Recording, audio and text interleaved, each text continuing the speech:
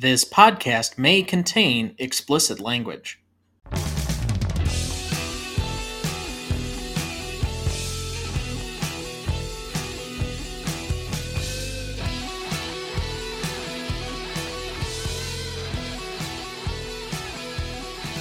Welcome to the Greatest Movie of All Time podcast, the show that uses a unique grading style to redefine what the greatest movies are. I'm Tom Duncan. And I'm Dana Duncan. Hey, do you have it turned up to 11? We also welcome our returning guest, comedian and host of Midnight Facts for Insomniacs, as well as the newest member of our Five Timers Club, Shane Rogers.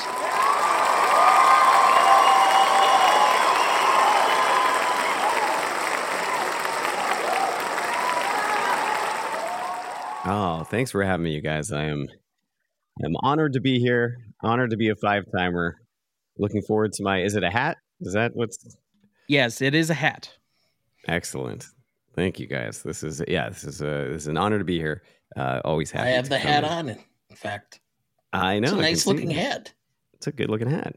Yeah, I am glad that each of our new five-timers, as they've actually gotten the hat, they keep commenting on, oh, I thought it would be this, like, cheap, easy snapback. No, these are nice, like, flex form fit hats with individual stitching on them. So, maybe at some point in the near future, we'll get big enough so that we can actually sell them to people. But that is not you, my friend. You get a free one that will be sent to you in the next few weeks once I get back up by my dad and can send them to you. Awesome. Well, I don't know if I mentioned this, but I have a notoriously tiny head. And so I look ridiculous in all hats, except for children's hats. So I will wear it next time so you guys can be amused by how silly I look in one of your hats. But it's not the hat's fault. It's my anatomy. Fair enough. And I know that we've now decided, or at least the money people have decided, that 10 is now the t-shirt, which are also very nice. Oh, nice. Yes, okay. they are. Well, I have that to look forward to then. I can, I'll have to keep coming back. And I think I'm still pushing for 15 to be a personalized clapperboard, because 15 is a lot. I mean, 5 individually already for the hat was enough, but when you get to 15, you should have like a Walk of Fame almost status. Yeah, clapperboard would be cool. That's creative and appropriate for the topic. Well, definitely on brand with the logo.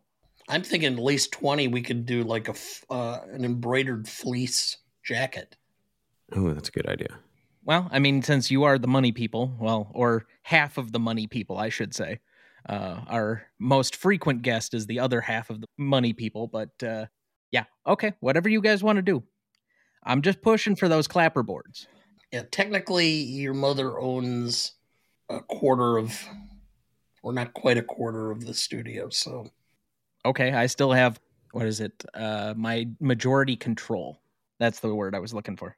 51%, because you said you didn't, if something happened to me, you never wanted to be equal partners with your mother. Correct. And thank God she doesn't listen to these. I'm definitely on board for a fleece. I'll have to come back until I can earn that one, because I look significantly less ridiculous in a fleece.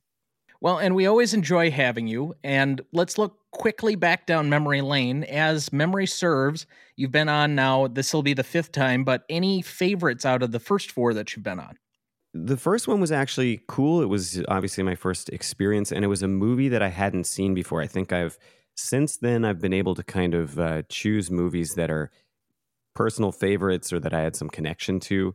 And the first one was kind of cool in a way, just because I sort of had to sit through a movie that I definitely wouldn't have watched otherwise, and still is my least favorite of the movies that we've gone through. But I did develop an appreciation for it. I think it was it Broadcast News? Is that what my first one was, I think? And so that has a little bit of nostalgia there for me. But then obviously, the one with the most nostalgia, just because the movie brings nostalgia, was Superman. So that was probably my favorite of the ones that we've done. Perfect. I know that one got quite a bit of buzz when it came out last year. I know that you've been on also for our There's Something About Mary podcast and The Big Lebowski, which is a favorite of some of our core audience members that I talk to regularly. So definitely some good stuff that we've gotten with you, and we continue to hope that you'll keep coming back. I know you said you wanted to get your fleece, but we're not trying to push you too far too fast if you don't want to. Oh no, I always have a good time, and this is fun, and like we've been able to do some classics and some cult classics, and I'm excited about this one today because it definitely fits in that category. Oh, absolutely. And this is another one of those where, like, I didn't necessarily laugh at the lines as they were delivered, but reading them back for quotes, I was just laughing my ass off. I don't know why that is. This is like the third movie in the last, I think, calendar year where that's been the case, where it just didn't hit me right, but you read the lines and all of a sudden it kicks in for whatever reason. Yeah, it's interesting to me because I've seen it so many times that watching it again this time, I don't think I laugh ever at it because I know what's coming. I know all of the lines, but I still just enjoy them on an intellectual level. It's just like the writing is great, even though I'm sure some of it was improvised. I mean, that's, Christopher Guest's thing, but it's still just everything to me is just pitch perfect. And so, yeah, I'm not affected by it the way I used to be because, again, it's just kind of worn off, but I still can at least appreciate what I'm watching. So that brings us to tonight for our 202nd episode. We discuss the Rockstar mockumentary from 1984. This is Spinal Tap, celebrating its 40th anniversary next week. Written and directed by Rob Reiner, with music by and starring Christopher Guest, Michael McKean, and Harry Shearer. Additionally, we had Tony Hendra as Ian Faith, R.J. Parnell as Mick Shrimpton, David Caff as Viv Savage, June Chadwick as Janine Pettibone, Bruno Kirby as limo driver Tommy Pichetta, Ed Bagley Jr. as John Stumpy Pepis, Danny Korchmar as Ronnie Pudding, just a great name, Fran Drescher as Bobby Fleckman. Recognition for this movie? This is Spinal Tap was released on March 2nd, 1984. It would only make $4.7 million on a budget of $2 million, placing it roughly in the 127th place for 1984. The critics, however, lauded the film for its wit, humor, and its ability to make Spinal Tap feel like a real band. Even musicians felt it was true to their own experiences. In 2000, the AFI included it on their list of 100 Years, 100 Laughs at number 29. In 2008, Empire magazine ranked This is Spinal Tap number 48 on its list of the 500 greatest films of all time, and the New York Times placed the film on their list of the best 1,000 movies ever made. In January 2010, Total Film placed This is Spinal Tap on its list of the 100 greatest movies of all time. In 2011, Time Out London named it as the best comedy film of all time. In November 2015, the film was ranked the 11th funniest screenplay by the Writers Guild of America in its list of 101 funniest screenplays. Odd that it would give that kind of honor to a script that, for most intents and purposes, was mostly ad-libbed. In 2002, This is Spinal Tap was selected for preservation in the United States National Film Registry. Since its release, This is Spinal Tap has gone on to have many cultural references and influences within the movie and music industries, including the use of the term Spinal Tap specifically as a common insult for pretentious bands. In May 2022, director Rob Reiner announced that he is working on a sequel to the film, which will include him returning to play DeBurgi, and McKean, Shearer, and Guest as the members of Spinal Tap. The film will be Castle Rock Entertainment's first film following its revival in 2021. Filming is scheduled to start this month. This is Spinal Tap currently holds a 96% among critics on Rotten Tomatoes, a 92 score on Metacritic, and a 3.9 out of 5 on Letterboxd. So as we start every week, Dad, what is your relationship to this movie? I actually saw this film. I didn't get to see it in theaters, but it was released on HBO, not by a lot of fanfare. I remember watching it as a lark because I really liked Rob Reiner, and I really liked Michael McKean from when he was on Laverne and Shirley. Mm. So I watched it and just went like, wow, this is great. And I remember going, and this I think would have been about, was I in college? What year was this released? 84? 84. So yes, it would have been your sophomore year. Yeah, I was telling all my friends that I would hang around with every once in a while on weekends, high school yet, and then from my college friends, you need to watch this. Then I've seen it a few times since, and then followed them because, and we'll get to this more on impact and significance, but this film saved Saturday Night Live. That's quite a statement.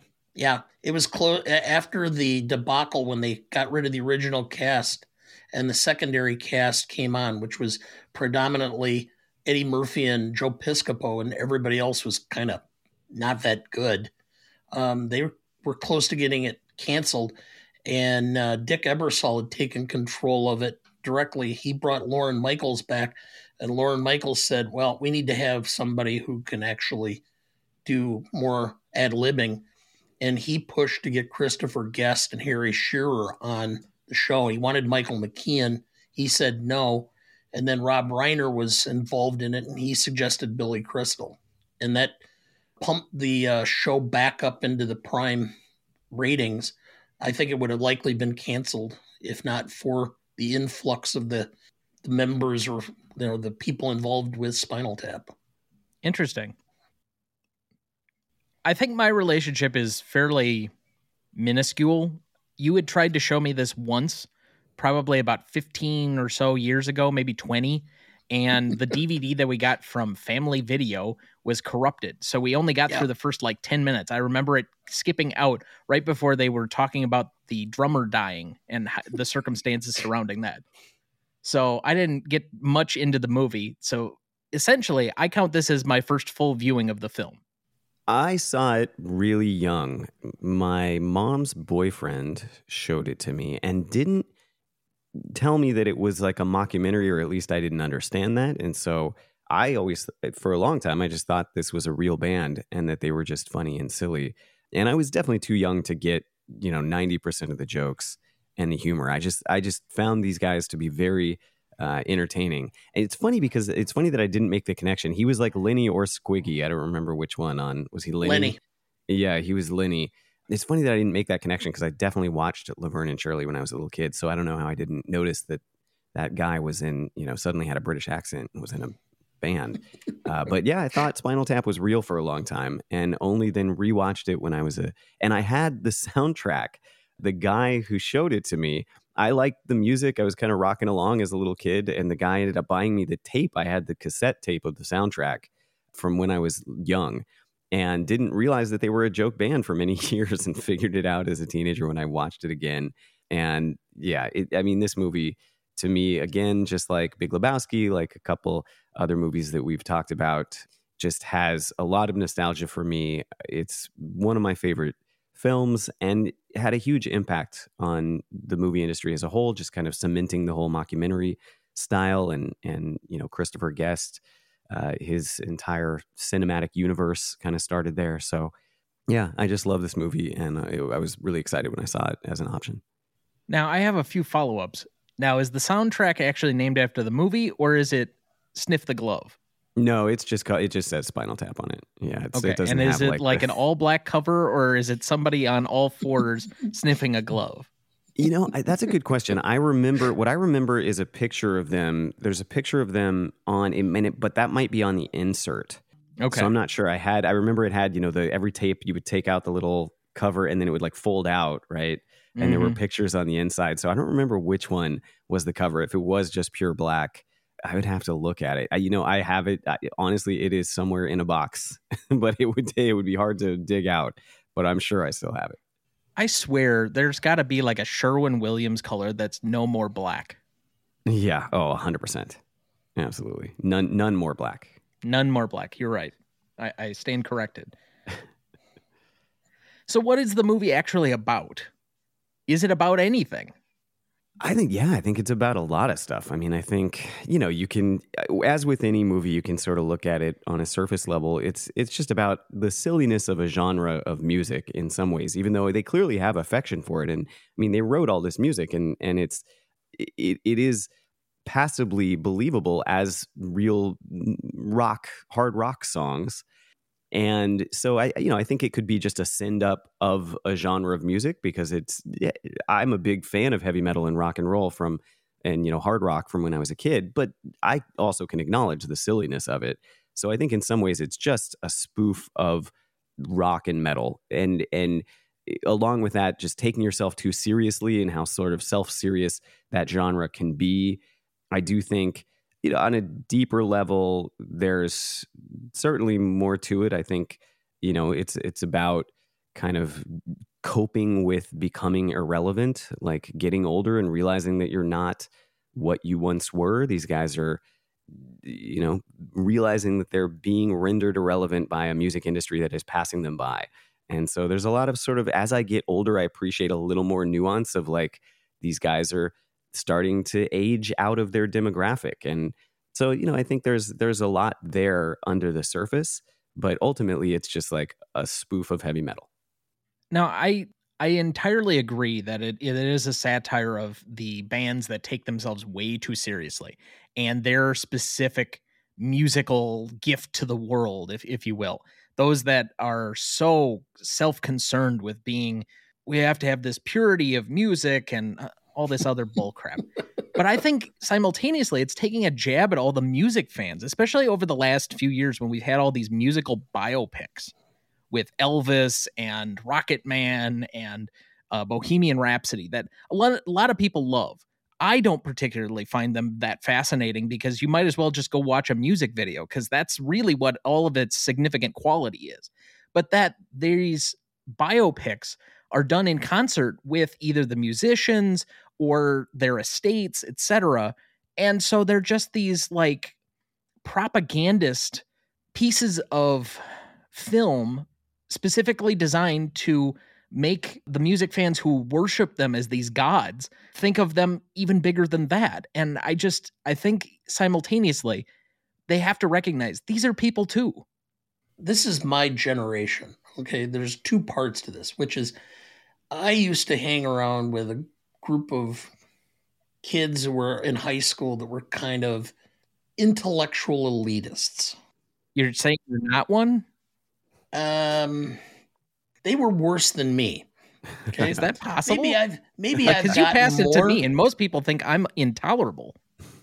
Yeah, well, maybe I've gotten worse as time has gone by. But part of that group actually happened to be the editor of the high school newspaper that I knew well, and she actually ended up becoming a music critic and worked as the music critic doing music reviews, I believe, for Vanity Fair. And subsequently wrote a book on women in rock and roll that was in the Sunday New York Times Book of Reviews. So she had a more opportunity to be elitist as that. But they would sit around and they would determine that bands were no longer worth listening to based upon their level of popularity, because then they sold out. I remember when originally there was a big movement in Rockford, Illinois, when a group of people got together and decided they were going to petition the Rolling Stones on their last tour in 1980, because they were getting too old and they were going to break up. Okay. And so they got them to agree to do a concert in the Rockford Forum, which was the smallest venue on their tour. And they sat around and decided at that point in time, the Rolling Stones were no longer worth listening to because they had reached a level of popularity that just meant that they sold out and were no longer good musicians. And so when I watched this film, I just thought this was like in your face, all of you morons who kept saying that music has to be judged based on how well it's received by the general public. And so I thought that was the basis of it. You do make some good points that it makes comments or makes fun of it, but it's in general, it's just people who take stuff way too seriously. What's the worst that happens? If the band breaks up, what, another band comes along? It's not like anybody's life is completely over or somebody dies as a result of it. It's not pestilence, war, and famine. Except the Beatles. Yeah. Anyway, so that's just my take, because this came out about that time with, when I was 20, 21. I would have been 21 that fall. Yeah, it's 40 years ago. Yeah. So what about the movie makes it feel like Spinal Tap is a real band? Well, first off, I mean, they wrote and played all their own songs, which is pretty impressive. That's such an investment in a movie. Like, you have to write a script, you have to, obviously there's like a whole process involved in shooting a film, and then you have to create an album. Like, those are two hugely time intensive art forms, and they had to do both for this. And I think the music kind of speaks for itself. It's like all of the songs are fully realized. When you listen to the album, it actually, they have the songs from beginning to end. It's not like they just created little snippets for the rock videos and the cuts in the film. They created a full album and kind of a mystique for this band. And so I think it does feel real. I mean, not only did they create an album, they went back and created like all of their songs from when they were younger, right? Their entire evolution as a band, their flower child period, and their kind of I'm gonna cry all the way home, like this, their sort of doo-wop period or whatever. I mean, they went back and really created a lore for this band that probably a lot of it didn't even end up in the film, but I think that they went out of their way to make it feel organic and like a real group. Yeah, I think that's one of the most impressive things about the movie for me. Well, they did a lot of situations where they took real situations from bands and then just one-upped it, or two-upped it, or in some cases even three-upped it. I can't remember. I think it was Tom Petty did a rock album or rock film, and he got lost in Australia and came up on a indoor tennis court in the film. And so Rob Reiner thought of that, and that was the basis of them, getting completely lost and making this long production of them not being able to find their arena. Mm-hmm. I know that's apparently happened to multiple bands that have confirmed that exact situation. And I know for a fact that, why am I drawing a blank? Because you're 60? Yeah. I know there have been situations with like Alice Cooper, because he has big sets and stuff where people got stuck in, one of the set pieces or whatever. So yeah, I think there are a lot of corollaries. I think there are plenty of bands have probably watched this. I was in a band for a long time, but we didn't have anything elaborate like this.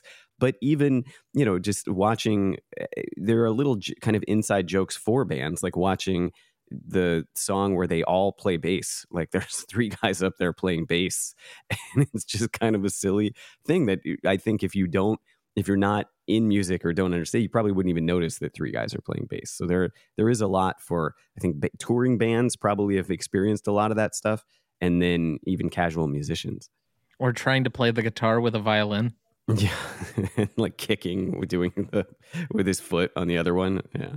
Yeah, it was Steven Tyler. They were talking about Aerosmith doing a film, a concert film, and Steven Tyler said, "Why? Spinal Tap did it the best." Mm-hmm. Yeah.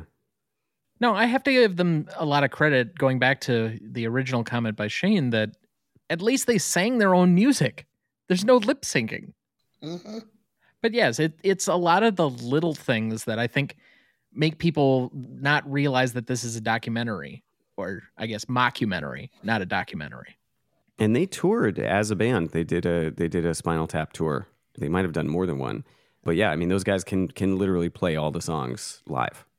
So how has the mockumentary style used for the film become so popular over time? I know this is not necessarily the first, and I wouldn't even say it's the first musical mockumentary. I know that they have given a little bit of credit to A Hard Day's Night kind of being maybe one of the first ones, but obviously this style has adapted over time as we've gotten more sitcoms in this light. The two most notable being Modern Family and The Office. Yeah, I mean, I'm not super familiar with other versions of this from before. A Hard Day's Night was kind of just I don't know. I mean, Beatles kind of spoof film, right? This one is the first that I've seen or that I'm aware of that feels like a fully conceptualized mockumentary in the style that we have today. It feels like it did kind of set a template. But again, a lot of the mockumentaries that are most famous are basically copies of Spinal Tap because they're Christopher Guest. I mean, once you get into Best in Show and A Mighty Wind, and he just kind of created a genre that he carved out for himself, and other people have dabbled in it and played in it, but I don't think that anyone has done it to kind of this perfection because he created the template for it as he did. Yeah, I would say that for the most part, any of the modern film mockumentaries are more as a result of the TV style than they are the other way around. I think they eventually took over this format and kind of popularized it more or less well after this movie was obviously made. But the ones that I think of the most are probably the Andy Samberg ones, the sports mockumentaries that he did on Mhm. HBO, or for that matter, Pop Star Never Stop, Never Never Stopping, stop stopping. Yeah. which is just a classic, underrated film. Yeah, absolutely. No, I think for the most part, though, that it became a forum for people to utilize when they saw what could be done in this method of madness. It became a way of organizing comedy or satire that it just all of a sudden people realized how adaptive this style was to that type of entertainment, and I think it's taken off for the most part since. Well, I do think there is a note to the realistic portrayal of things being more satiristic.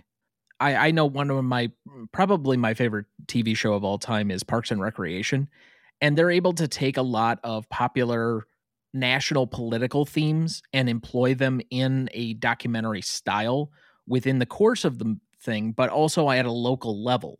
And so you're taking stuff that for the most part would be seen as a normal everyday activity, and by not maybe with a wink and a nod, but not necessarily obviously saying to the audience this is supposed to be fake, and by providing some level of at least grounded realism or attachment to realism, I think you're able to point out, oh, this could be about me. And so that gives it a little bit of extra edge that you wouldn't otherwise have. And I think that works really well for The Office, which obviously is supposed to be somewhat attached or grounded in its essence to everybody else working in an office situation, which is why I think as many people have connected with that show as has over time and why it's so popular. It allows you to have an explanation for what's going on without having to have a narrator. The characters are their own narrators. That's an interesting point. It's kind of like in cartoons, and one of the advantages of cartoons is you can see their thoughts by the bubble over their head. So you just allow them to have their thoughts expressed through their commentary in the middle of this documentary or mockumentary. I think it also really allows a playground for actors, especially actors who are good at improvising.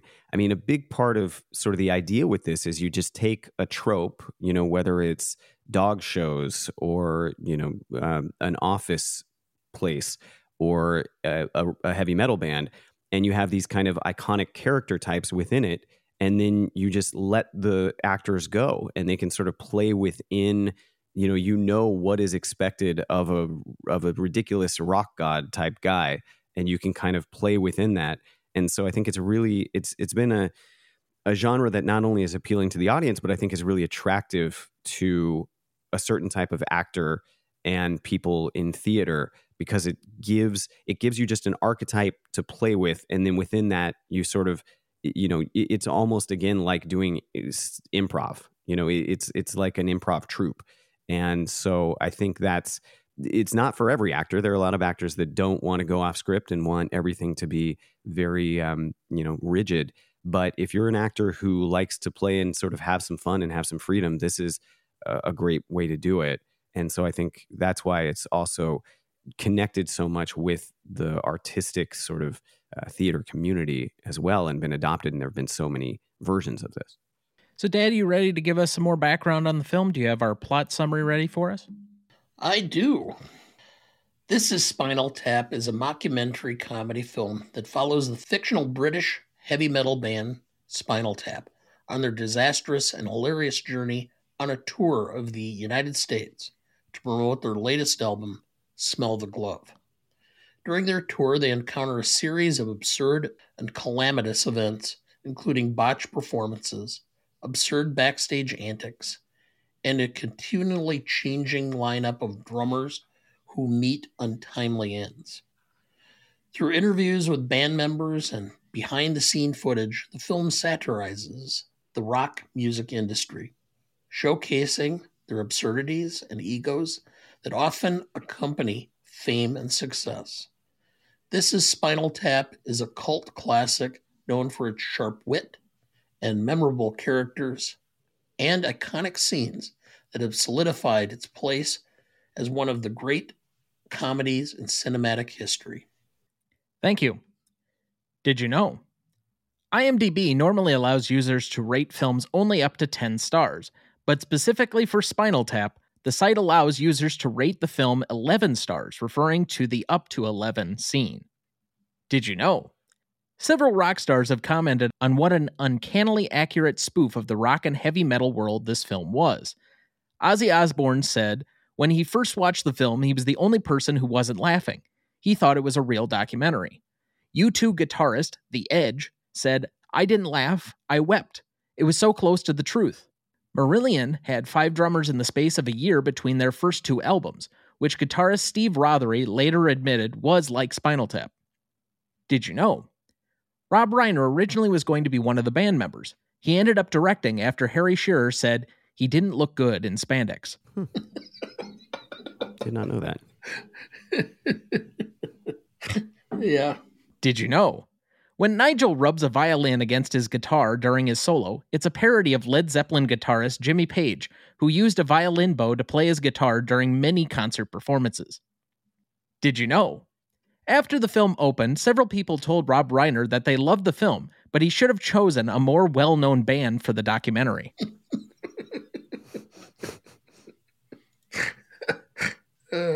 And with that, we'll take our first break and we'll be right back.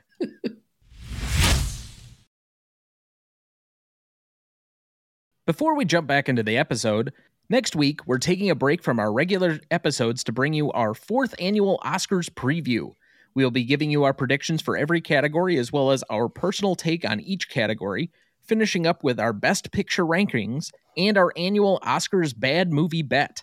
It's going to be another fun one, so make sure you are subscribed to our feed next week to get that episode wherever you get your podcasts. Dad, we left off at Best Performance. Who do you have down? I have Rob Reiner.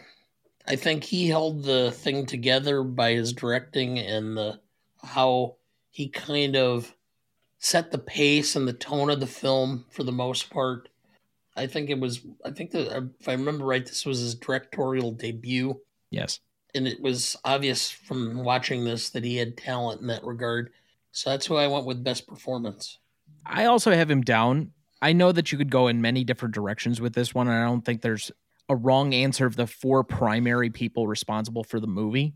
And yet, I think I hold him in the most esteem because due to his name, his connections, his previous acting history, it's most likely that he was the one who was able to get them funded and use those connections to actually get this movie off the ground. Because $2 million to make your first directorial film is a lot of money back in 1984. You would have needed somebody with some level of connection to be able to get something like this, even as modest as it was, off the ground. So I give him a little bit more credit. I do think that he also provides a lot of the, I wouldn't say outtakes, but the bringing you out of necessarily the comedic and presenting a certain realism to it as an outside observer. His constant commentary through the course of the film brings you out of the normal band aesthetic into a little bit more of an interview style, and I do think that that adds to the comedy. Like his section reading the reviews is just uproarious, but you wouldn't get that if somebody like that character isn't present in this. You just get the kind of band infighting, and so I thought he really brought something that was different comparative to the other 3 primary members. I'm going to be super basic on this one, you guys, but I guess that's a spoiler alert, but the 2 leads for me are the reason this movie works in my view. And I think my favorite character is Christopher Guest. I just think, he, and just having seen him transform in so many movies, like he just really seamlessly kind of melts into the Nigel character. And he is, I think, the sort of linchpin of the movie. And then, spoiler alert, like I said, to me, it's just the 2 leads. So for my second best performance, Michael McKean, I just think the 2 guys just have natural chemistry. They feel like long-term friends who also have kind of a little bit of an undercurrent of rivalry, and they just make it work so well that that's what makes this movie believable and hold together for me, is those two guys. I don't think that's super basic. I mean, there's really 4 places that you could go with this, and those are 2 of the 4 options. I mean, I have Michael McKean as well for best secondary. I do think that him being, in a way, the front man, and he does kind of take the lead after a while when we have fewer of the Nigel cutaways with DeBerge. I think those end up kind of making the second half of the film. It's a little less shticky, but his constant conflict, not only with himself, but adding in the relationship with his girlfriend and then his constant fighting with everybody else as a result of that, gives you at least some of the dramatic tension within the film that I think also adds to the realism, given that what we know about bands and bringing in relationships and outside people into how the band is operating. So to me, I think that grounds it as well. So I gave him my best secondary, but he's also a very funny character on his own. We'll obviously get to a few of those moments here in lines when we get that far. For me, I have Christopher Guest as the best secondary performance. I like Michael McKean, but to me, Christopher Guest has a wider level of performance, from the annoyed by the girlfriend to kind of being really the leader of the band, even though he's not the front guy. I just thought he had a much broader level that he was working in the film, so I gave him best secondary. And I'll go one further, which is I'm going to give him the most charismatic, because not only did I think he did such a great job and became so much of a big star, he was so charismatic, he got Jamie Lee Curtis as a result of this, because she saw him in the film and had her agent contact his agent and set up a date. And then they ended up married for the last 40 years. So I always had a thing for Jamie Lee Curtis. So he, of course, gets most charismatic, because if he can get her, give him powers. So you have now expressed, let's say, sex appeal for Jamie Lee Curtis, her mother during Psycho, and for that matter, Touch of Evil.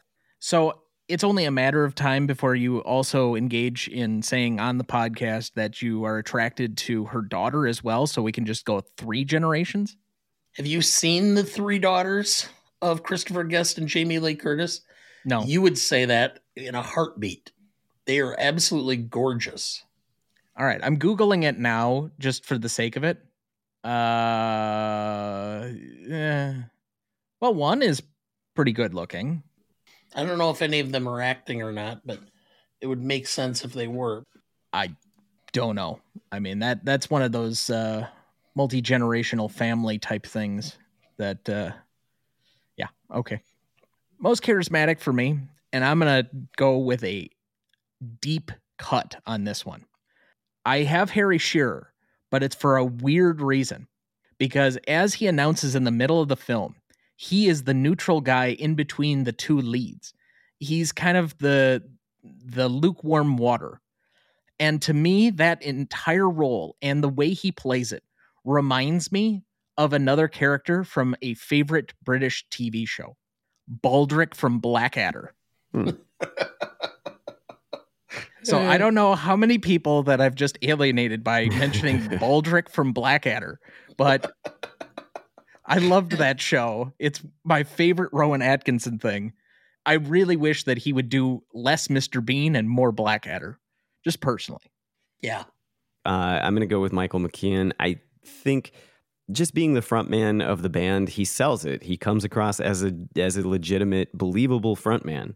Obviously, Christopher Guest has kind of a little bit more of as Nigel has a little bit more of a subdued demeanor, and Michael McKean is allowed to kind of be a little bit more boisterous and really show off that leading man energy on stage. And he sells it. He feels like he could be a rock god up there.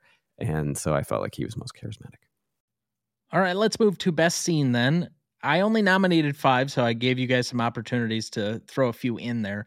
And There aren't a lot of like long scenes in this one. There are a few, but I think you have a lot of different choices. I went with the top 5 that were the most memorable for me. I have history of Tap's drummers. So the early portion when he's interviewing them, and we'll get to that in quotes for obvious reasons. Then I have the explanation of the cover of Smell the Glove. Again, we'll get to some of that in quotes. I have the hallway maze. I have Stonehenge. And I have Jazz Odyssey. What did I miss? Those are all good. For me, it's not even a contest. My most indelible memory from this movie will always be Stonehenge.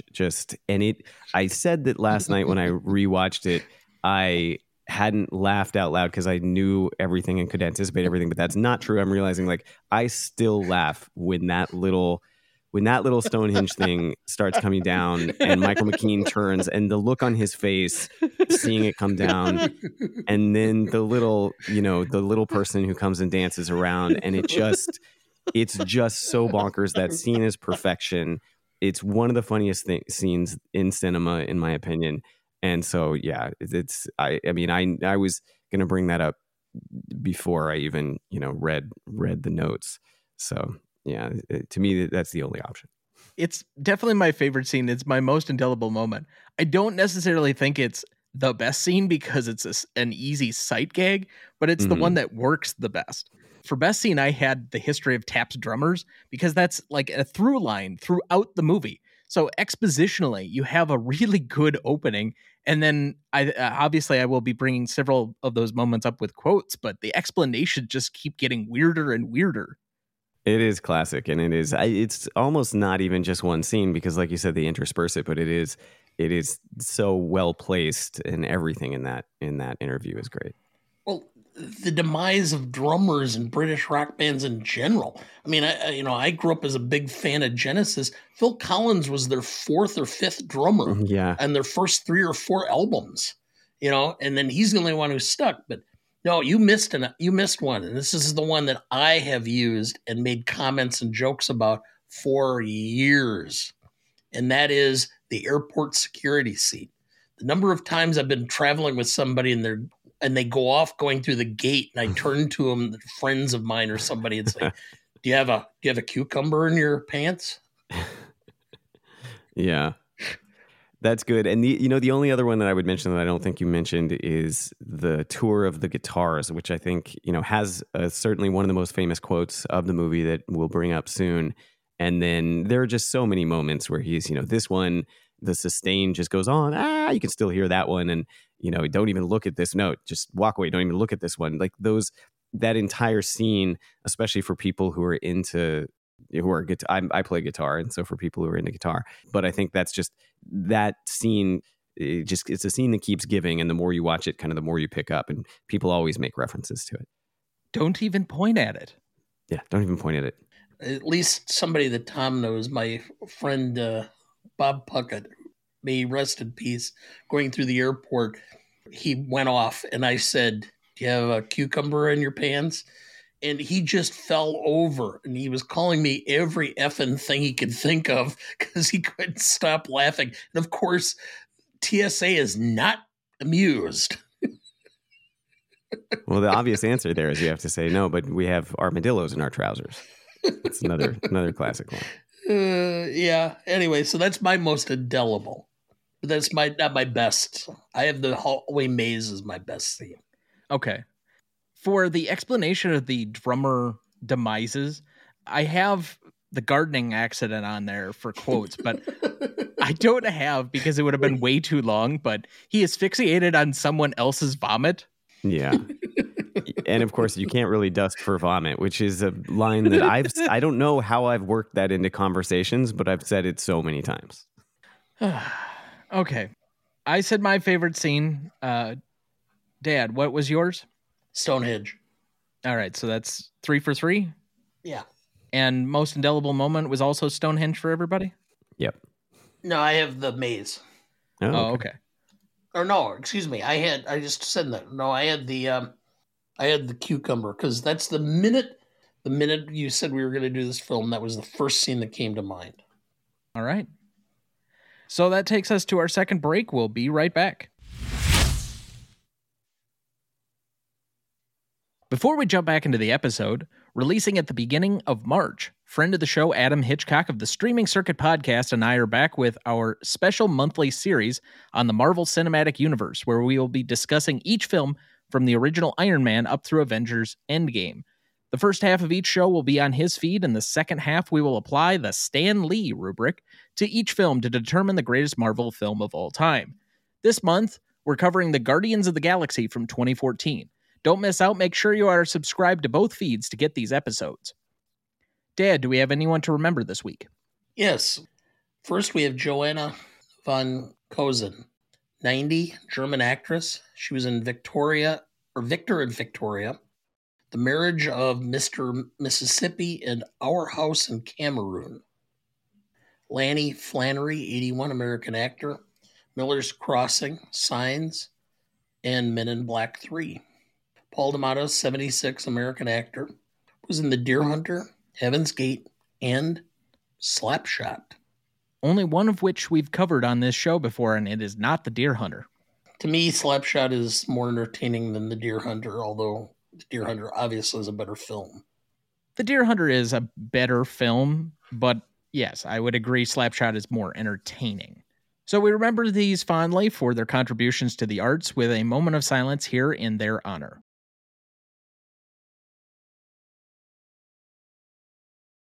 Thank you. And now we desecrate their memory with the poor British accent and Rob Reiner impersonation I'm about to do. First one up, Nigel Tufnell. The numbers all go to 11. Look, right across the board, 11, 11, 11, and oh, I see. And most amps go up to 10? Exactly. Does that mean it's louder? Is it any louder? Well, it's one louder, isn't it? It's not 10. You see, most blokes, will be playing at 10. You're on 10 here, all the way up, all the way up, all the way up. You're here on 10 on your guitar. Where can you go from there? Where? Horrible. Just awful. So whoever would like to bring some sanity back to the podcast.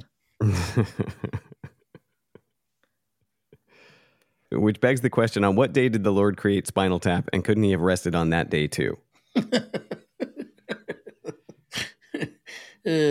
David St. Hubbins. He died in a bizarre gardening accident. Nigel, authorities said, best leave it unsolved. Nigel, it's part of a trilogy, a musical trilogy I'm working on in D minor, which is the saddest of all keys I find. People weep instantly when they hear it, and I don't know why. It's very nice. Just simple lines intertwining, very much like I'm really influenced by Mozart and Bach. And it's sort of in between those, really. It's like a mock piece, really. It's sort of what do you call this? Well, this piece is called Lick My Love Pump. The problem is that there was a Stonehenge monument on stage that was in danger of being crushed by a dwarf.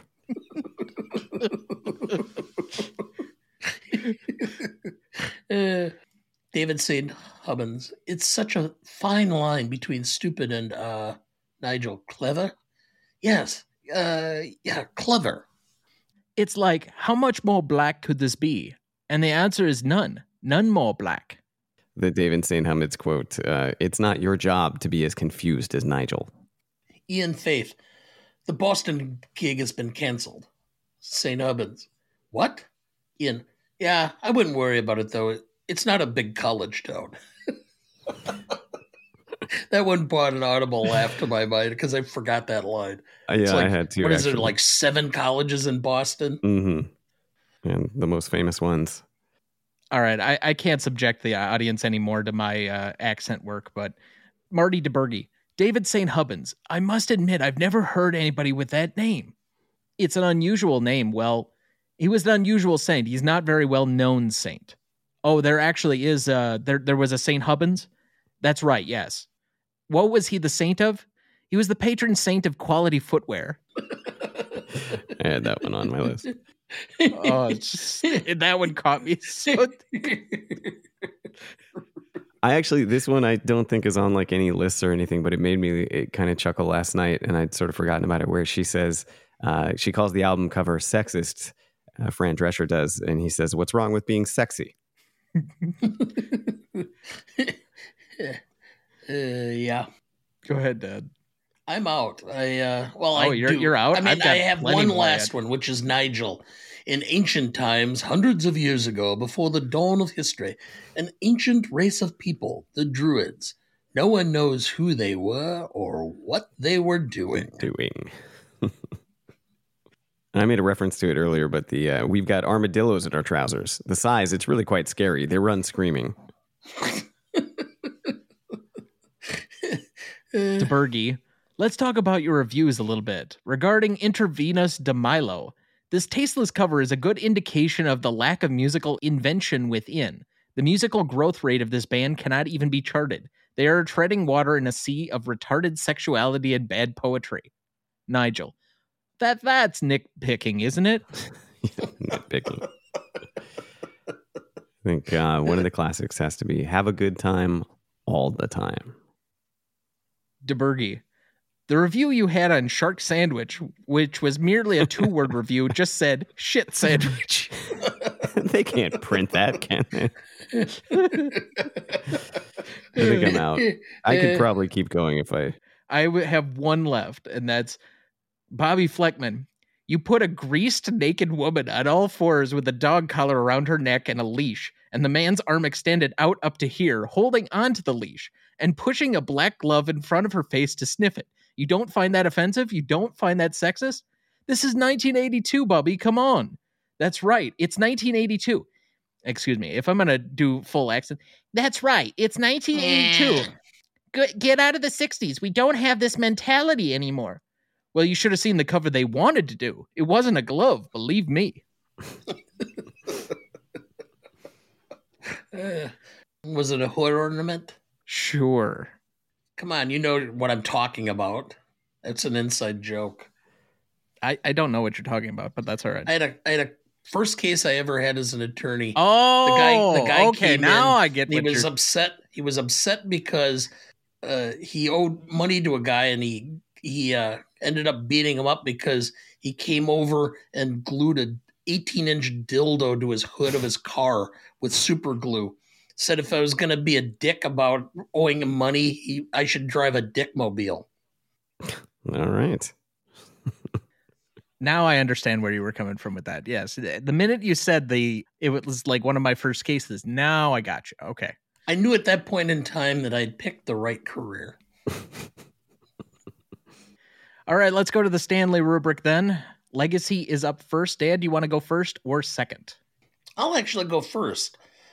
I'm going to give for the industry a perfect 5 because, as I indicated, Saturday Night Live was about dead until they recruited. Now if you listen, Harry Shearer was only on for half of a season before he told Lorne Michaels to fuck off and leave because he hated him so much.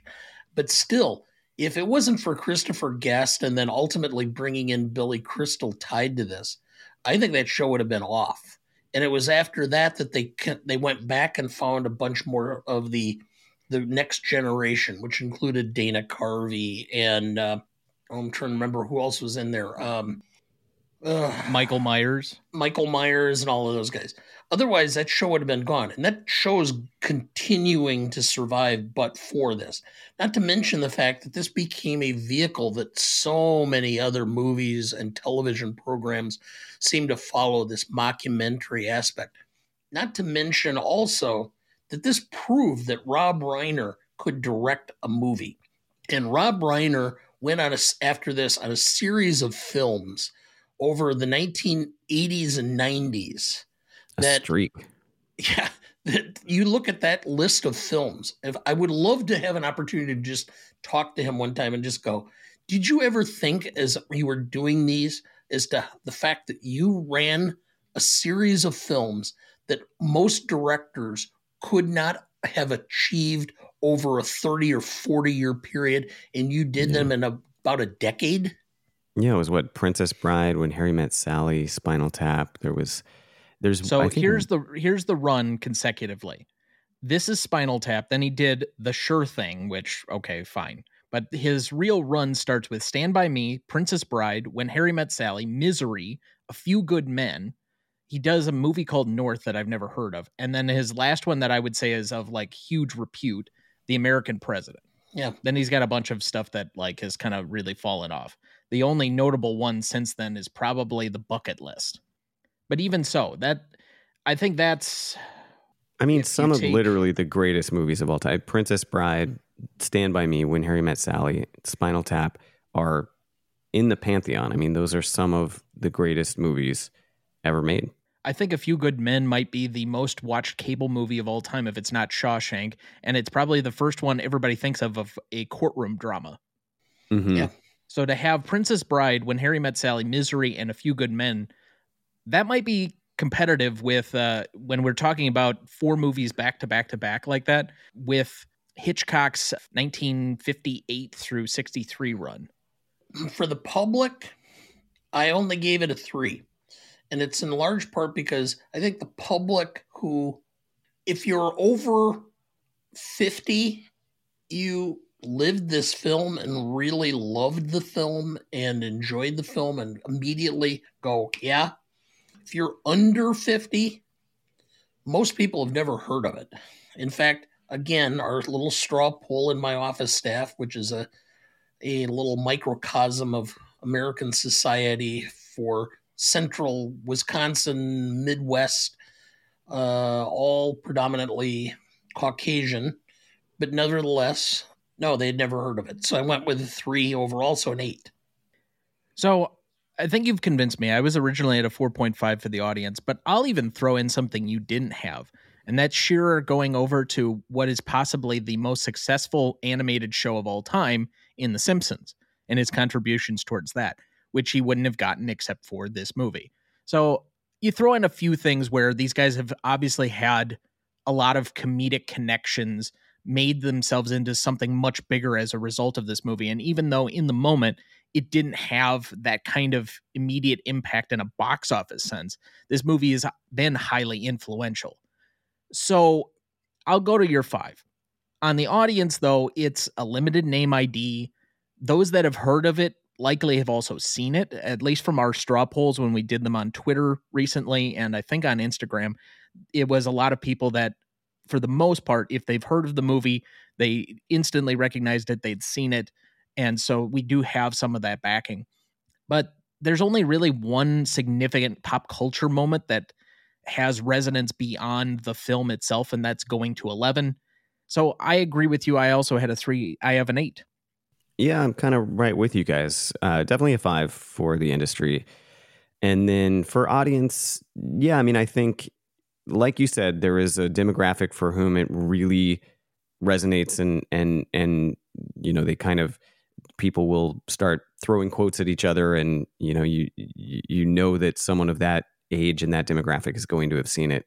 But I agree that I think, you know, I'm thinking about like my workplace, and if I'd walked around and asked the people I work with, many of whom are kind of younger in their 30s and 20s, yeah, I don't think any of them would know this movie, and it maybe not even get any of the references or quotes, and they wouldn't know how much of what they have watched and seen and liked was inspired by it. So I would agree. I'd probably go, let me go a little bit higher. I'd probably do a 3.5 for audience, just because there are still a lot of people my age out there. But yeah, I think 8.5 is where I'd go. So that's an 8.17 average between the 3 of us. Impact and significance. We already mentioned that this has a relatively low box office for the time that it came out. I would say if you're counting on any industry backing at the time, it has more to do with everybody's influence after the fact. So if you're talking about their 5-year run after this, obviously by the time we get to the 5 years, Rob Reiner's now done Stand By Me, Princess Bride, and he's about to release When Harry Met Sally. So I think those are some iconic films. He's become more of an A-list director. Then you go on to, obviously, the SNL connection, the Harry Shearer connection, going on to The Simpsons, which started in 1989. you're talking about at least a little bit higher industry than you would think just purely from the box office at the time. But I think part of the box office is also due to the lack of probably budgeting that they had for marketing. There wasn't a lot where they could show this in a lot of theaters or get it licensed in a lot of theaters unless it was a word of mouth type of thing. So I think eventually this getting onto like an HBO or eventually hitting the VHS kind of era, renting videos, this became a much bigger deal. I don't know whether that's within that immediate 5-year period. It is somewhat of a cult movie, so I can't give it full points on that.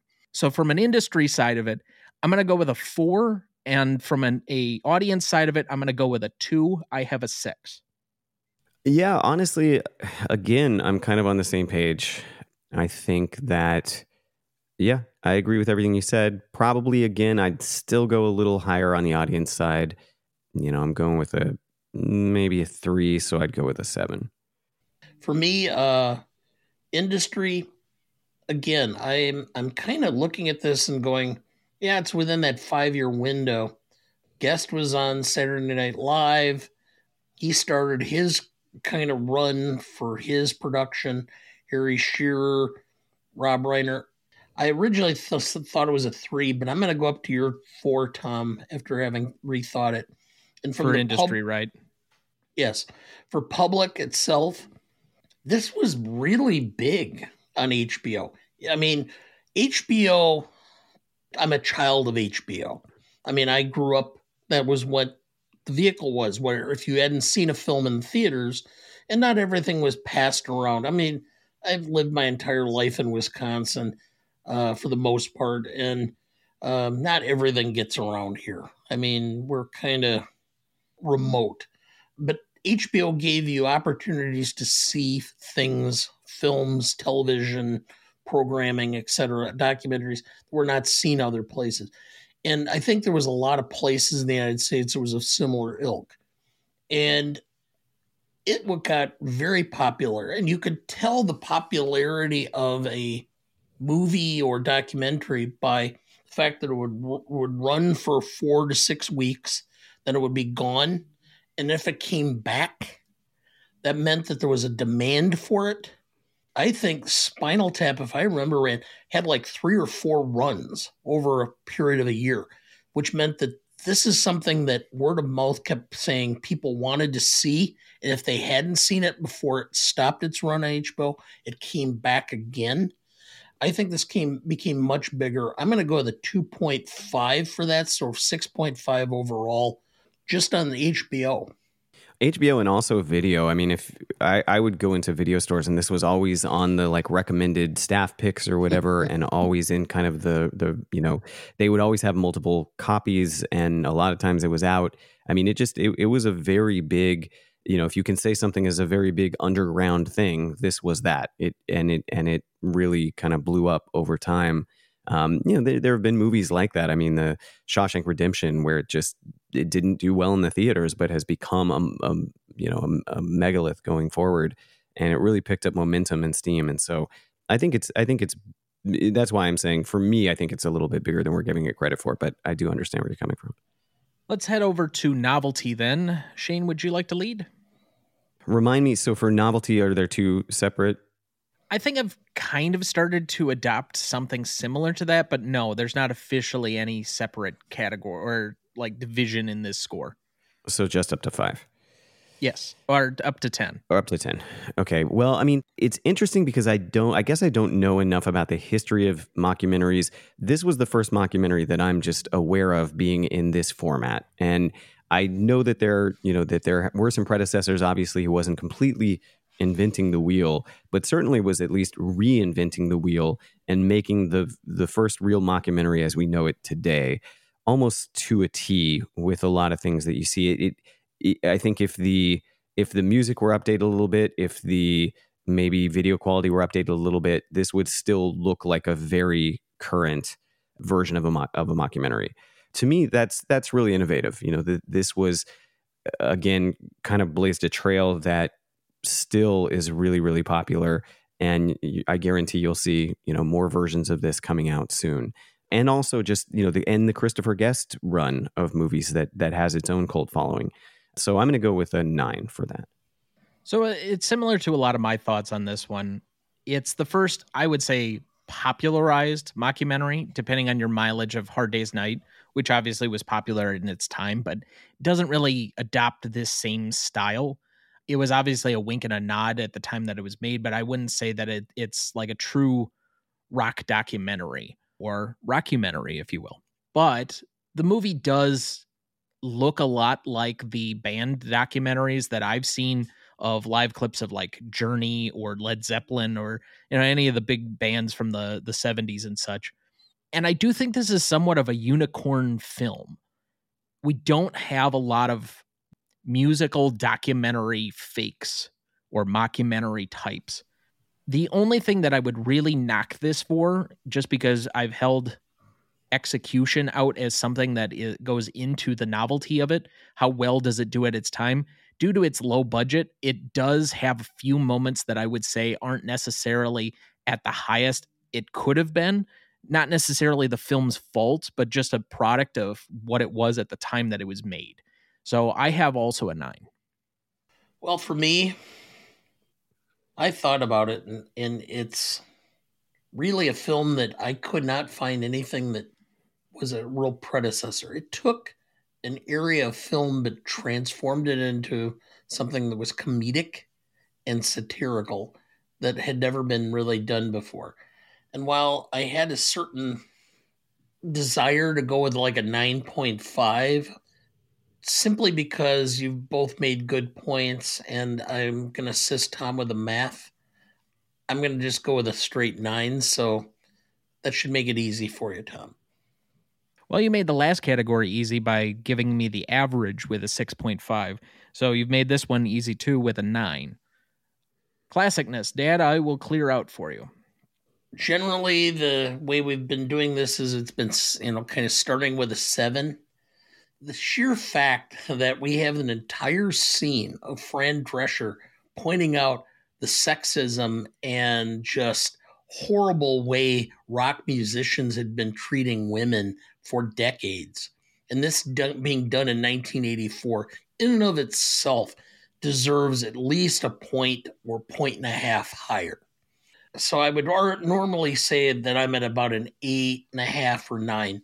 But then to go to the fact that this is pretty much a testosterone driven movie, which, you're criticizing the genre for being testosterone driven, and then you make a film that is testosterone driven, kind of mutes the point. So I'm going to go with classing this at 8.5 overall, simply because of the fact that it didn't follow its own lead. So I'm, again, of similar mind to a lot of the points you've made.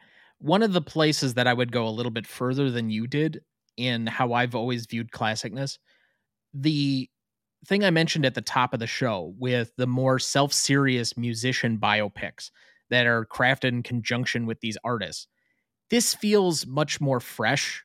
That pops the facade of the pedestal raising that we've had for these kinds of people before, particularly the really famous musicians. Again, they are just people too. And so thus I give it points for being somewhat ahead of its time, being able to kind of undermine what I feel to be a newer genre that I'm not really interested by. The other thing I will say, and I've always mentioned this when we do comedies for classicness, the jokes still work pretty well. So in addition to the points that you've already made and such, I would have it up at a 10, except for one critical point, and which is why I knock it back down a point to a 9. Where is rock music anymore? The thing that I have to knock this for is that it's for a genre of music that just is not very popular anymore. Is this going to relate to people that are younger than me that are all hip hop all the time, or even do the R&B type stuff? I just don't see rock music as in vogue with the culture at large as it used to be, and thus with its place. How much has this movie aged because it's based on stuff that was popular in the 70s and 80s and just isn't necessarily a form of music that most people relate to or understand why these jokes would be the way that they are. unless you had that cultural upbringing in the past. So I have a 9. I don't know that I agree. I see where you're coming from. I don't think that young people today, although they're not familiar with Spinal Tap, I don't think they wouldn't be familiar with rock music. I mean, rock music is part of the fabric of our culture, even if it's being mocked. Guitar Hero is still a popular video game. Like, it literally, they have different bands on it. But I mean, the idea of like the lead guitar player who's out there, shredding a solo and like flame coming up. I mean, so much of it has been sort of, it's still, there still are rock stars out there. Pink has a song not that long ago where she says, "I'm still a rock star." Like, the idea of a rock star and rock music, it is not what it used to be, but I think that even little kids are aware of it. And so I don't think that it's lost. It certainly is of the time. It's obviously a snapshot of a kind of music and a particular time, but I don't think that it's unrelatable to now.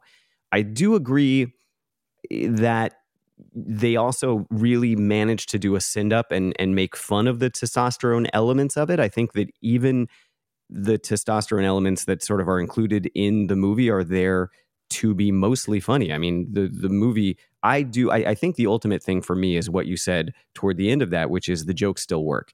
And that's for me. Again, maybe for some people they wouldn't, but I do have, again, I sort of think about my coworkers and younger people that I know, and none more black is just funny. It's just a funny line. Like, it doesn't matter whether the context of that kind of music or anything. I think a lot of, the Stonehenge is a hilarious scene, whether you whether you remember rock music at that time or not, that's still funny. And so getting lost under a stage is funny, even if you don't know that that was a thing that used to happen. And I'm sure it still does. We still have, if you are, I don't know, if you're Taylor Swift, I'm sure you've still gotten lost under one of your, huge stadiums. So all of this still feels relatable to me. It felt still really fresh watching it. I think that it still would go over. I'd go with a 9.5 on classicness. Well, that'll make the math easy. It's a 9 average between the three of us. I will mention, though, that the Pink song you're referring to is "So What" from 2008, so that's over 15 years ago. It is a while ago, but I mean, anyone who nowadays, again, like, we still refer to people as rock stars. That is still something that you hear. You hear like, that person is a rock star. I don't know any child these days who hasn't like played Guitar Hero and doesn't. It's crazy. If you go on TikTok, I mean, there are these young people playing like solos from Eddie Van Halen and stuff now. I mean, guitar has made a huge resurgence. I think we swim in a sea of culture and people just know this stuff. Every teenager I see has a Nirvana shirt on. Like, it's not like culture has stopped and people only listen to the things. There's something retro and cool now about that. Like, and my era was not Led Zeppelin, but I know of Led Zeppelin. I grew up understanding classic rock of my generation, and the classic rock of the new generation is like hair bands. I mean, I've listened to what they call classic rock stations now, and it has Def Leppard and Bon Jovi are played on classic rock stations. And so I don't think kids don't know about classic rock. Well, I mean, that is technically 40 years ago. So if that's not classic, I don't know what it would have been, because classic rock in the 90s would have been only the stuff from the 70s when you're talking like Elton John and Led Zeppelin. So, okay, fine.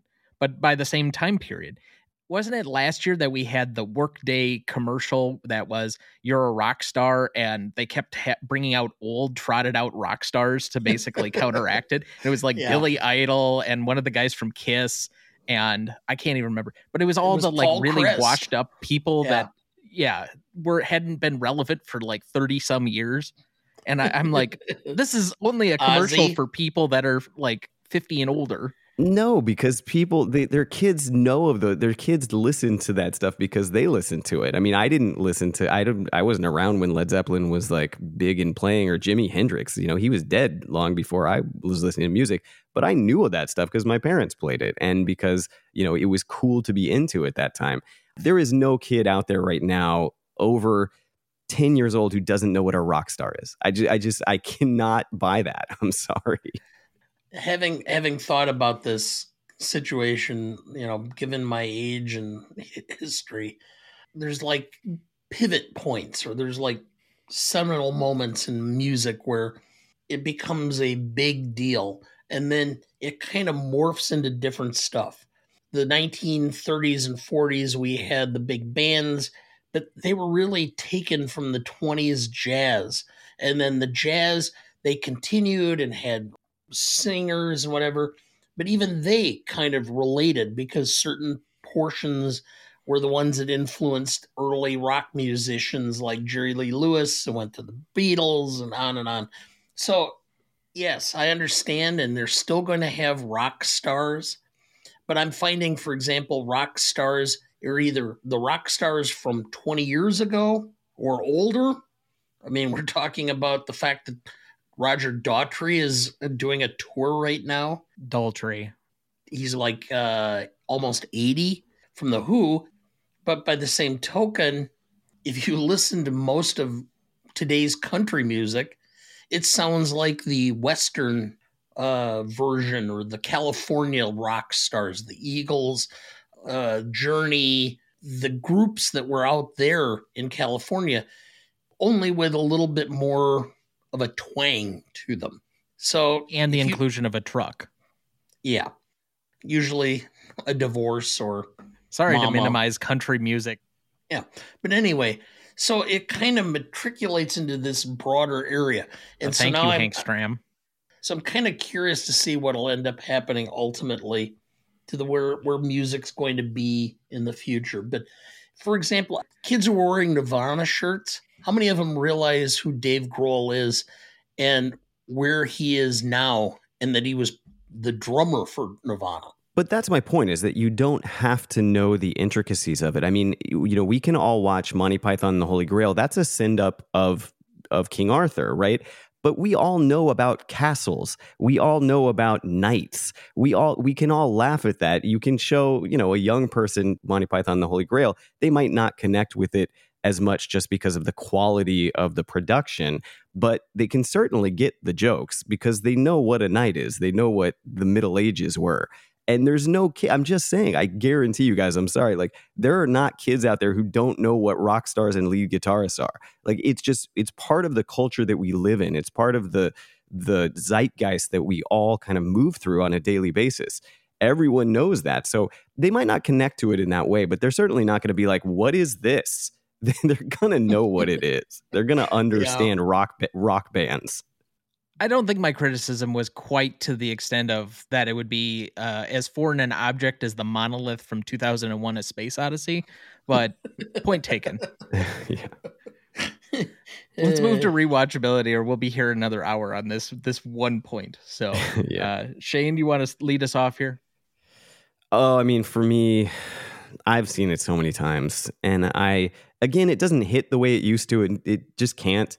I know everything that's coming, but it's still entertaining. I still enjoy watching it, even though I anticipate the jokes and the lines. They're still funny, and there is always something new that I catch going through it. So for me, rewatchability is a 10, and that's just, again, we end up with a lot of these because you guys let me choose the movie that I come on, so I'm going to choose movies that are close to my heart, and this is one of the most rewatchable films of all time for me. That's okay. It balances us out. Applying our more modern test, let's say, my likelihood of putting this on again of my own volition, it's probably directly square in the middle. I don't know if I would have ever come to this had I not put it on the schedule, and I'm not sure what the impetus would be necessarily for me to put it on again, because while I did enjoy it, it's not like something that I feel I need to go back to right away. So I would say it's about a 2.5 to put it on But once it's on, if I find it somewhere, especially because it's not a very long movie, I think it's 80 minutes, 85 minutes max. Yeah, sure. It's pretty breezable. Like the editing in this keeps it pretty flowing. And I only found a couple of moments where I felt like there was some kind of downtime with it. So I'll say about a 3.5 for that. I have a 6. For me, this is a film that I kind of regret not having watched in a while because there's so much. Sometimes just the situations themselves are funny. It's not like you have to remember the scenes or the lines. It's just you watch this, and my wife and I talk about the fact that we like to be people watchers. We would go on when our vacations, we would go on cruises and just kind of look around and see things and comment because you would see situations and you'd kind of laugh about certain things. Like one cruise we were on, it was obvious that these guys were both in their early 70s and they had these 30 something women who were basically there because it was obvious that they were going to get a free cruise if they just said yes to go along. The guys had a much different expectation than the girls did. And so we just, by the sheer situation, thought it was funny. And we would see them all over on the cruise ship this way. So it's sometimes just sitting and watching that. And you don't have to be isolated that you can't remember the lines in order to watch this and enjoy it. So I'm going to give it points higher than I normally would on rewatchability, simply because every time I watch this and see some of the way it's done and the circumstances, I think it is funnier almost just seeing it and thinking about the absurdity of the situation than of actually the lines involved. So I'm going to go with a 7.5 for rewatchability. This is something I should put on a regular basis if I should. And so I'll go with that. And the one thing that I forgot to mention for me, and this is just personal, but I enjoy the music. The music to me, I grew up having the soundtrack. I think it's super fun. I know all the songs. And so that's another reason. Like I can literally just put it on and I'll like sing along to Big Bottom and Heavy Duty. These are fun songs for me. So Hellhole, like these songs are just enjoyable. When I learned to play guitar, my guitar teacher at the time would bust into Spinal Tap songs. It was always fun for guitar players to like, you know, we would do that on stage during shows, during like sound checks, and sometimes right in between songs, you would just throw in like a Spinal Tap riff and see who caught it. And so that's another reason it's rewatchable for me, is because the music to me is really fun. So that's going to be a 7.83 between the three of us. For audience score, we had an 88% for Google users and a 92% for Rotten Tomato users, giving us a 9 overall.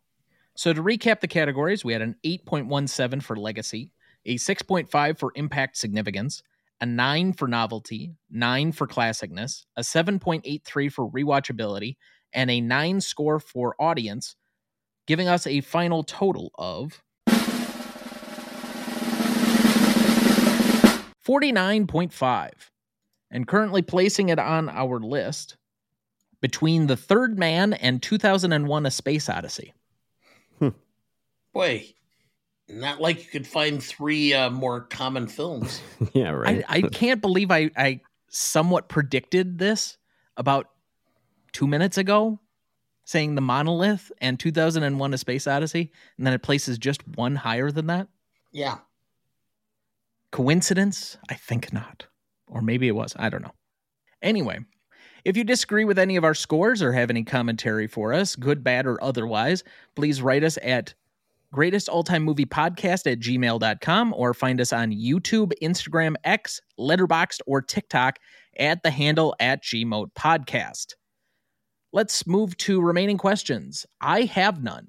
And whatever remaining questions I could probably come up with will likely be answered by the sequel. Any remaining questions for either of you? No, I don't think so. I think everything. I am interested to see how the sequel works out. So that's the big question: is how is this even going to be a thing? But I'm looking forward to it. My biggest question with the sequel would simply be if it's focused on Spinal Tap itself, or if they are consultants for a band that's up and coming, like they're producers now, or they run their own studio, or how this exactly their influence is going to work. Because if they're the subject of it and it's a direct sequel, I'm not sure that works quite as well. Yeah. All you need to do is it should be the band broke up. They're offered a ton of money to come back together. And it's the whole concept of them trying to come back. And all they have to do is follow the formula established already by Pink Floyd and just follow that dumpster fire and show how horrible it would be. You could just follow that and make it hilarious. I was going to say, if you have them so that Nigel and David won't even come on the stage together, they have to enter from opposite sides. And they have just to like have their lawyers. Feud. Yes, they have to have their lawyers discuss which songs they're going to perform. No, the only way that works then is if Harry Shearer's character is like the go-between between the two of them. He's the only one that can talk to either of them, or DeBerge, like they're the peacemakers. No, Harry Shearer's character goes to law school, and he's the only one who comes out, and he's clean-shaven with short hair, wearing a business suit, coming out and trying to perform a rock music. He's now the negotiator.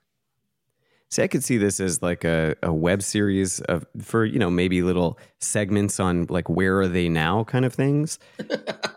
I know the British Office kind of did a version of that worked pretty well. So that I could see. I'm not sure how they're going to make 90 minutes out of this, but it'll be interesting. Any remaining thoughts for the week? Looking forward to my hat, and I'll send you guys a picture of how ridiculous it looks on me. Good. So we can throw it up on our Instagram. Yeah. So, well, as always, we have a great time with you here, Shane. And thank you very much, of course, for being here now 5 times. We know that is quite a commitment. I think your first appearance would have been in fall of 22. So it's spread across about 18 months or so. Wow. Yeah. Sounds right. So, Shane, I will say that being an insomniac myself, fall asleep many times with a pillow speaker and my phone going. So I'll play a podcast. So I will say that I've listened to your podcast, probably each one about 4 or 5 times, because I'll get about 15 minutes or 10 minutes in and fall asleep. Pass out. And then we'll have to go back and start again and listen, because I kind of, remember where I was. And so you have a lot of interesting guests. I'm kind of baffled as to how you can find so many different people who are so interesting. And do enjoy your show, and hope you continue your success as well. Oh, I appreciate that. Thank you so much. I don't know if it's the best endorsement that we make you fall asleep within 15 minutes, but I'm glad that we can help. And but the fact that I go back and listen to it multiple times in order to get the whole show in. There we go. Key. And it juices the numbers. Yeah, really. Keep listening and re-downloading that episode. But yeah, the guests are mostly comedians. I've done stand-up comedy for a long time, and so they're all comedians that I've worked with. But yeah, thanks. Appreciate that. Midnight Facts for Insomniacs. Yeah, so just before we go, if you wanted to plug anything or have what's going on in your life, let the audience know. Oh, wow. Well, we just hit, I don't know, I sound terrible, but I've been just enjoying this. It's exciting for us. We hit 1 million downloads last week. So that was a big, awesome. A big milestone for us. And it was very exciting. And so, yeah, we've been kind of celebrating that. Like, it just feels like we can take a little victory lap. Like we all this hard work feels like it's paid off a little bit. And the newest episode is our most downloaded ever. So it's just been nice to see it kind of continue. The newest episode is on famous prison breaks. The most recent one before that was, I think, one of my favorite episodes we've ever done on black holes. That was really interesting. So yeah, if you're an insomniac and or just like interesting facts, come over and check it out. If you want black holes, I have a few cars that I've owned that could fit within that. I'm unfortunately familiar with that phenomenon. All right, well, that will do it for us this week. Thank you for listening. And the winner is... Next week, we're taking a break from our regular episodes to bring you our 4th annual Oscars preview. We'll be giving you our predictions for every category as well as our personal take on each category, finishing up with our Best Picture rankings and our annual Oscars Bad Movie Bet. It's going to be another fun one, so make sure you are subscribed to our feed next week to get that episode wherever you get your podcasts. Please like, follow, rate, and review, or whatever on whichever platform you have so that more can join in on our fun. You can also email the show at thenewRonnieDuncanStudios.com or at greatestaltimemoviepodcast@gmail.com. Find us on YouTube, Instagram, X, Letterboxd, or TikTok at the handle @GModePodcast. The Greatest Movie of All Time is a production of Ronnie Duncan Studios. Our show is mixed, edited, and written by Thomas Duncan. Our music is thanks to Purple Planet Music. Our technical provider and distributor is Captivate FM.